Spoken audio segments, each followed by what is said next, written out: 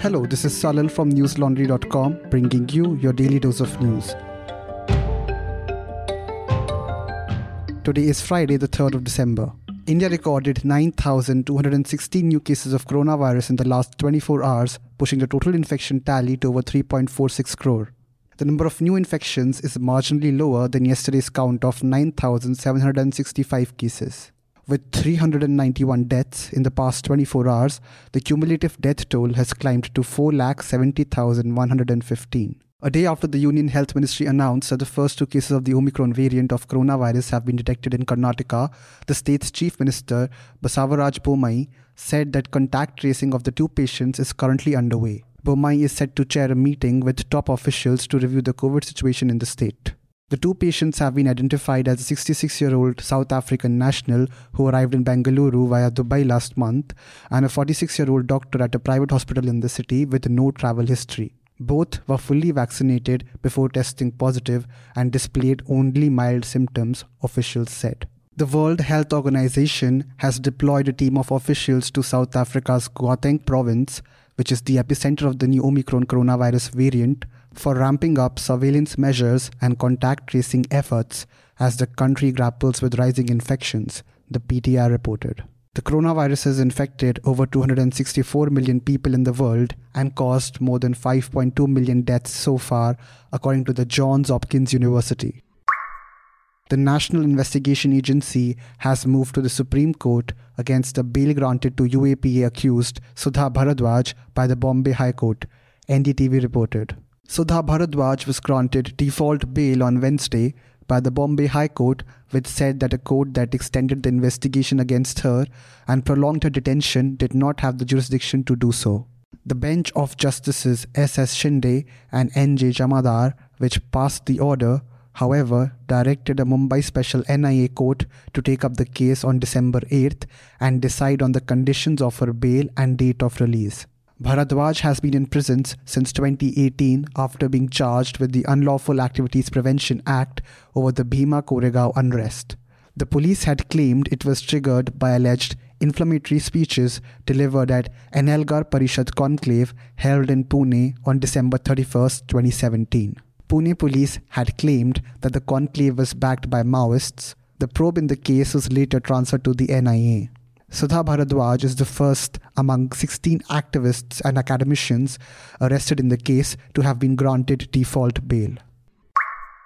Popular Punjabi singer and rapper Sidhu Moosewala joined the Congress on Friday in the presence of Chief Minister Charanjit Singh Channi and PPCC Chief Navjot Singh Sidhu. The Punjabi rapper is likely to contest the upcoming Punjab elections from Mansa, his hometown, according to NDTV. Moosewala, during his induction into the party, said that he had started his music career 4 years ago but was now ready to take a new step in his life. He said, and I quote, "I still live in the same house in my village. My father is an ex-serviceman and my mother is a sarpanch. Residents of my area, Bhatinda and Mansa, are associated with me. They have expectations from me." Unquote. He further added that he was not entering politics for status or to earn praise.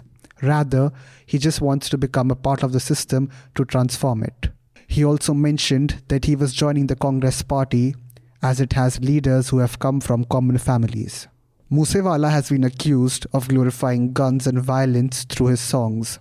He was booked by Punjab police last year under the Arms Act on charges of promoting violence and gun culture in one of his songs. Before that, he was booked in another case after photographs of him firing an AK-47 rifle at a firing range during the COVID-19 pandemic went viral on social media.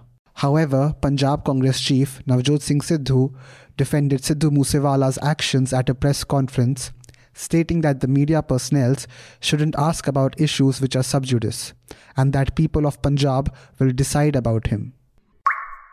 Moving on to updates from the winter session of the Parliament. The Delhi Special Police Establishment Amendment Bill 2021 and the Central Vigilance Commission Amendment Bill 2021 were introduced in the Lok Sabha today, following which the House was adjourned due to backlash from the opposition. The two laws were actually introduced as ordinances by the government to increase the tenure of the directors of the Central Bureau of Investigation and the Enforcement Directorate from 2 years to up to 5 years. The opposition is strongly opposing the bill because they feel that this law would make the CBI and the ED as puppet organizations controlled by the government. The Rajya Sabha today started off on a stormy note as the opposition continued its protest over the suspension of 12 MPs from the session because of the violence that took place in the parliament during the monsoon session this year. Congress MP Manikam Tagore has moved an adjournment motion in Lok Sabha demanding discussion on the Lakhimpur Kheri incident and seeking the dismissal of Union Minister of State for Home Affairs Ajay Kumar Mishra for his role in the incident. Demanding to restore their entry in the parliament, journalists and members of the Press Club of India have been continuously protesting since the last 5 parliamentary sessions, urging the government to restore their access to the parliament for coverage. Media, which is also referred to as the fourth pillar of democracy, has an active and direct role to play in keeping a check on what the parliament or the first pillar of a democracy is up to. As the representatives we elect sit and decide on laws that will govern us for the rest of our lives, it is the job of the media to ensure that citizens get a detailed account of whatever our babus are up to.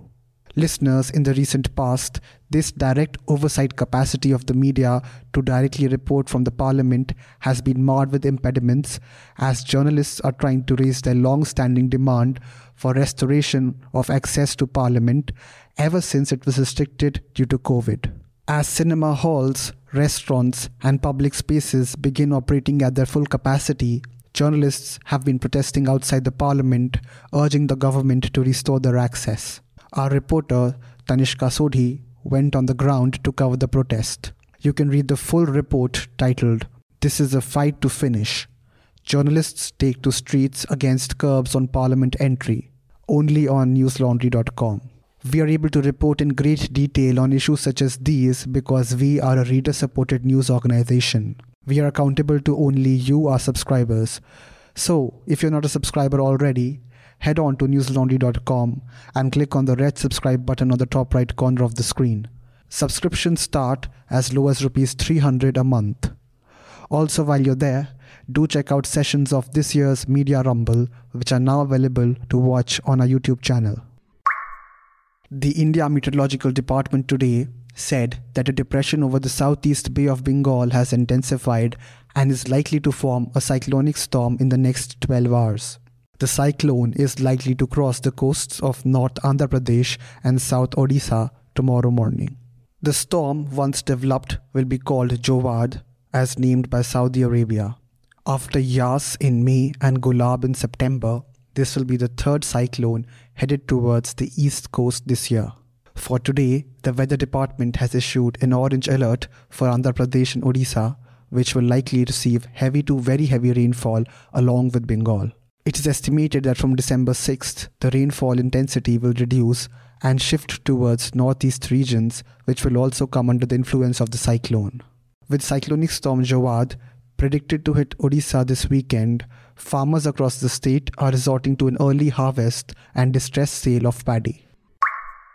The International Monetary Fund late on Thursday appointed its outgoing chief economist, Geeta Gopinath, as its first deputy managing director, the second highest position at the multilateral lending agency after that of the managing director. Gopinath will succeed Geoffrey Okamoto as the first deputy managing director, serving under IMF chief Kristalina Georgieva. This will be the first time 2 women would have the top leadership roles in the organization, NDTV reported. Gopinath, who was scheduled to return to her academic position at Harvard University in January 2022, has served as the IMF's chief economist for 3 years. Prior to her appointment as IMF's chief economist, Gopinath was the John Zwanstra Professor of International Studies and Economics in the Economics Department of Harvard. She was a visiting scholar at both the IMF and the Federal Reserve Bank of Boston, member of the Economic Advisory Panel of the Federal Reserve Bank of New York, economic advisor to the Chief Minister of Kerala State in India, and the member of the Eminent Persons Advisory Group on G20 matters for India's Ministry of Finance. That's all the news we have for you today. Have a great day or a good night, depending on where you're listening from. See you tomorrow. All the the News Laundry podcasts are available on Stitcher, iTunes, and any other podcast platform. Please subscribe to News Laundry. Help us keep news independent. To catch all our podcasts on news, pop culture, current affairs and sport, visit newslaundry.com. Follow us on Facebook, Twitter and Instagram and subscribe to our YouTube channel.